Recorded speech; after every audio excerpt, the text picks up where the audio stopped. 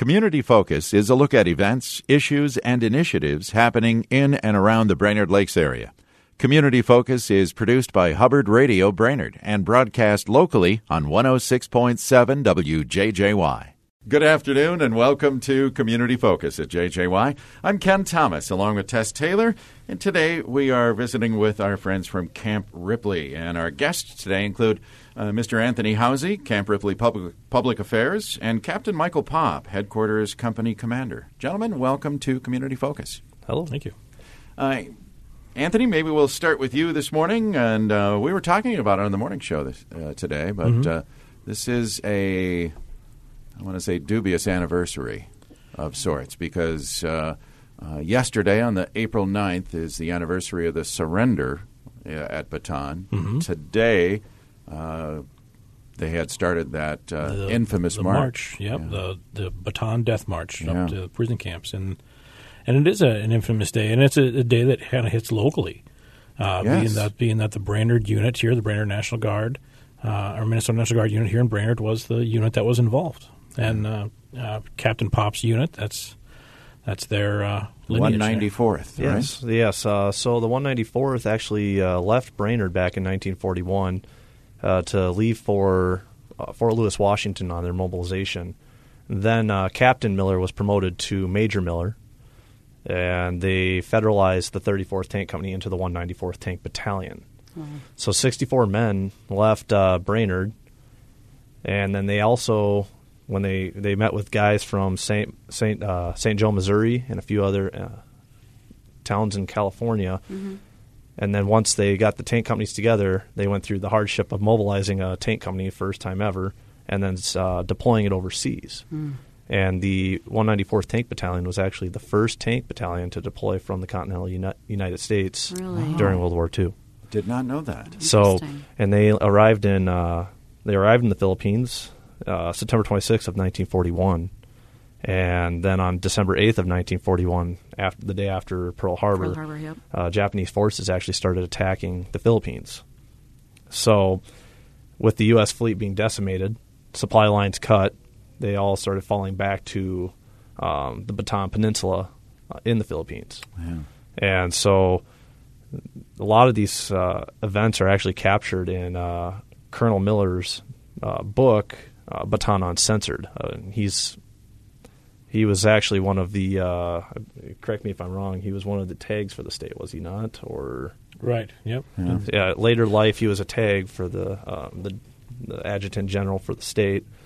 So after they went back to Bataan, and they fought very bravely for months without supplies, food, becoming disease-ridden and they very were malnourished. Outmanned. I mean, it was the numbers were incredible, weren't they?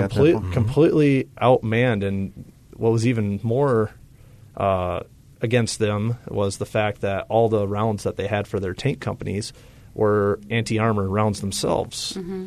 So what ends up happening is they're shooting armor-piercing rounds when they have no armor to shoot at. So, I mean, the tanks were virtually ineffective in that result.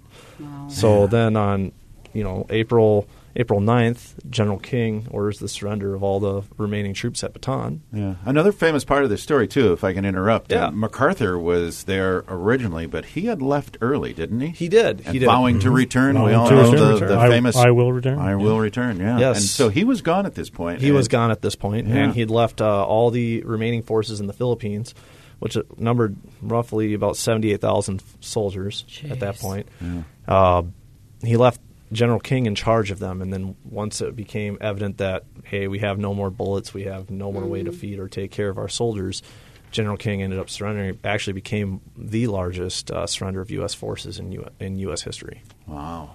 So then they were force-marched a little over 60 miles to prisoner of war camps all around the Philippines. The men from Brainerd during that march ended up at Camp O'Donnell, and so there's no food, no water. They endured lots of torture during this march. Their shoes were removed. They were force marched, and if they fell out, Japanese soldiers would either torture or murder them on the side of the roads. God. So 20,000 military and civilian personnel died during this march. Unbelievable. I can't even, even being a soldier now, I can't imagine having to march 60 miles with no shoes, right, or water, or food. Yeah. So, I mean, just that alone, with the fear of being killed, is very, very, very harrowing in its own. Yeah. Man. Not to mention that they had just gone through this how many weeks of battle trying to survive. Yes. They finally have to surrender. Then they're forced to march after all that. That's what I think is just amazing. It's, and that's the fact that many of them survived that march is amazing in its own as well. If you look at it that way, absolutely. Yeah. But so then right after they got to their prisoner of war camps, they actually, everybody that was taken prisoner on those islands remained prisoner for up until the end of the war. Anybody on the Philippines early 1945, when they MacArthur returned, when everybody returned back to the Philippines, that's when those gentlemen were freed from their captivity, and they'd actually been in captivity for so long, and the equipment and uniforms had changed so much that when they were freed by U.S. military forces, they actually didn't believe it was happening. They thought it was They didn't recognize the uniform because it had changed. The weapons and uniforms had changed that much in 4 years that they didn't recognize their own people. They thought it was an elaborate ruse by the Japanese military forces. Unbelievable. So then, and then also many soldiers actually were transported on unmarked ships called hell ships, and they were sent to Japan and were put into forced labor camps over in Japan as well. That was actually the fate of Colonel Miller. He actually was on one of those hell ships and ended up in Japan, and he actually remained in Japan until the end of the war. Man. Before returning and continuing his military service here in Minnesota National Guard. Mm-hmm. And he survived all of that. Yes. So, we had 33 personnel survive the war from the Brainerd Lakes area of the 64 that left. Wow. So even that alone was pretty harrowing. So yesterday we had our 77th anniversary of the Fall of Bataan and the wreath-laying ceremony. And there is one sole survivor here in Walt Straka, still here in the Brainerd Lakes area. He was there yesterday. We had a nice conversation. He's still in high spirits. He's actually going to turn 100 this year. Man. My goodness. And so he said he's just looking forward to his birthday and trying to be at as many more of these events as he can be. Wow. So, I mean, and we salute him. And yes, story. And he signed a bunch of books yesterday. There's another new book that was just released as well about the first tank battles on Bataan. Just very, very humbling. Because for how many times, and myself and the battalion OIC Captain Reynolds actually were talking about yesterday, like, we get a little choked up talking about it. We get a little choked up reading through all these names, but we couldn't imagine how Mr. Straka feels sitting there and seen this, having known all these people and experiencing this. Right. For us, it's unimaginable. Yeah. So he's a trooper. So, and then also coming up in September, then we also have our Bataan Memorial March, right, which we just recently turned into a marathon and a half marathon. Okay. All right. And the hope with that is to get more participants, because before it was a 10 and 20 mile march, but we figure we'll get more participants if we made it into a half marathon and marathon. And the reason we want more participants is because we don't want the memory of these events to go into the history books and be forgotten until somebody blows the dust off that book. Right. So, I mean, for us, it's about remembrance. It's about honoring those who served this area here in Brainerd Lakes, and not letting the memories of their sacrifices and their resiliency for those who returned and the lives that they lived beyond the war. And being able to raise their families in a post-war world, having experienced all that, we don't want those memories to go away. Right, absolutely. And we want to honor their families as well. Do you have dates yet for the September? Yes, it's going to be September 27th, I believe. Okay. I could be wrong. It's going to be it's either the second to last weekend or the last weekend of September. Okay. And we also you can find it online at Brainerd Bataan. Okay. I guess if you just Google it or... Yep, and you can also Google Brainerd Baton as well, and it can get you to the website. The registration forms are actually already out. Good.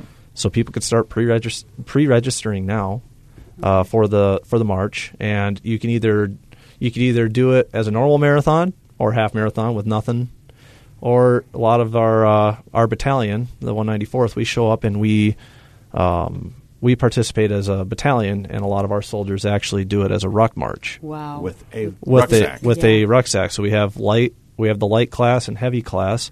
A light class would be something around a 20-pound ruck, and then the heavy class would be somewhere around a 40-pound ruck. Wow! And then you go out and do your half marathon or marathon.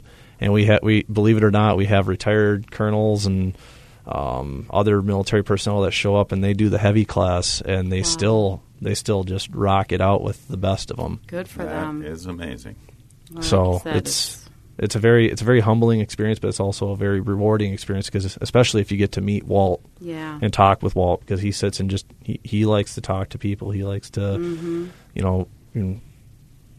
answer questions, and it's very awesome that we still have that link. Yeah. And I always encourage people, like, hey, if you haven't had a chance to talk with Walt, he's a very interesting and very nice man. I'm sure. And it's very humbling to be able to meet him. Yeah. Yeah, no doubt. An honor, I'm sure. And honor him and thank him for his service. Yep. All right. Well, look forward to that in September. BrainerdBaton.com, you said? I believe so, yes. Yeah. Mm-hmm. Okay. Just Google it. You'll be able to find that. And we hope a lot of people will sign up for either the full marathon or half marathon, and you'll have a lot of great company and fatigues. Yes. All right. Captain Pop, how about today? What does the 194th do these days? Well, so as I said yesterday in our Remembrance of Baton, we currently have 733 soldiers in the 1st Battalion, 194th Armor. Holy cow! That's our current numbers. Okay. And a little over 200 still call that home here in Brainerd. So there's still a strong connection today with the Brainerd Lakes area with our military unit, and it's the heritage is just immense. And so we take a lot of pride in our heritage and our unit history. As so far that we have our battalion motto is "Remember Baton, Never Forget." So whenever an enlisted man encounters an officer, and we render the proper respects and salutes are provided, the enlisted soldier will generally say, "Remember Baton, sir," and then the officer will have to respond back, "Never forget." And that's just a reminder, like, hey, this is our heritage. And so we also quiz our new soldiers. We give them talking points about, or study points, like, here's your battalion history, and you can be asked questions about this at any time. Wow. So it's an expectation that they know and respect the heritage that's awesome for the unit that they serve. Yep. And so that further brings like that esprit de corps within our ranks, knowing that, hey, we have a very rich history, and we're not going to forget. So wow. And then we have a lot of training going on at Camp Ripley. We call Brainerd our home station for our headquarters element. We have the Armory in St. Cloud, which is being renovated for one of our tank companies. Sauk Center is another one, and then East St. Paul. But our units are very rarely at these National Guard armories. We're always at Camp Ripley. It's very difficult to do the type of training that we do in our high up tempo to be able to do it down at our home stations, because we need to be on our tracked vehicles, which are all up at Camp Ripley. Yep. So we have gunnery cycles that are actually going on this weekend and months to come, where we're on the weekends we're trying to do all of our gunnery skills testing. So that's firing the tanks through their different gunnery tables and to become qualified crew members. Wow. And we have to do this yearly. Wow. So as soon as you get done with it, as soon as you become a qualified crew, you can wipe the sweat off your brow. Right. But then you go, well, time to start over. And we go and you start again from square one, and you build up again. And we also have been mixing that into combat maneuver training as well. So we have a very full schedule. We actually are going to be going down to Texas this summer for the exportable combat training compatibility. And so Texas in the summertime. Yes. Have fun with that. Oh, it's going to be just like Minnesota in the spring. So yeah, it'll be interesting. We're going to have a lot of training. How do you say? I'd say training problems or leadership problems or decisive points that we're going to have to figure out and learn. And that's the purpose of these exercises, is to figure out where we need to improve and what we are good at, and try to take those into the next realm. And so a lot of train up happens here at Camp Ripley, and we have done this XCTC before at Camp Ripley. Mr. Halsey, I think it was, 2014 or 15 that we did it. Was it 15? 15 was a big so year. 2015 was another big year, and we actually did that training exercise up here at Camp Ripley. Wow. But we are going down to Texas this time for it, and then once we come out of that, we have a lot of really cool things that we're going to be doing down there as a brigade. The entire brigade is going. Oh, wow. Not just the 194th Armor, but the entire 1st Brigade combat team is going down to train as a consolidated unit at the same time. That's a lot. Wow. So then, there's a lot of logistics that goes into that. I bet. And so, I mean, it's a test on being able to sustain combat power and make sure everybody's getting fed, water, and taken care of. So that alone is its own little operation inside of an operation. So, Right. And getting our equipment down there, that's another That's a trip, I bet. very, very difficult trip as well. So, once we'll be seeing some rails moving out of Camp Ripley actually this summer. So yes, Oh, wow. that'll be the next part. So we'll load up a lot of different equipment, just as we've done a couple of years ago, and send them south. All right. Yes. And that in itself is the training, like you say. Yeah. How to mobilize a unit like this. Yep, that's actually Because you're not driving your tanks to Texas. No. That'd be a little far. But yeah, it's one of our mission essential tasks as a headquarters unit is expeditionary deployment. Yeah. So just even doing the rail operations has its own set tasks and training requirements. And even though we're doing it in a sense like, yep, we're actually doing this. Right. It's good training for if we had to do it in a short time window. Boom, boom. So Got the experience then. So that way we can deploy and support the active duty forces. We can deploy and support them in a relatively short fashion. Right. Yeah. So that comes with all of our equipment readiness rates and our personnel readiness rates, and keeping those at levels like. And what's very impressive about our Minnesota National Guard soldier is they're actually able to have the same readiness levels as active duty units. We have all the same requirements that they do for all these different training events. We have to maintain the same readiness levels and the same operational readiness. So for all of our equipment, we have to maintain all the same things they do. We just get less time.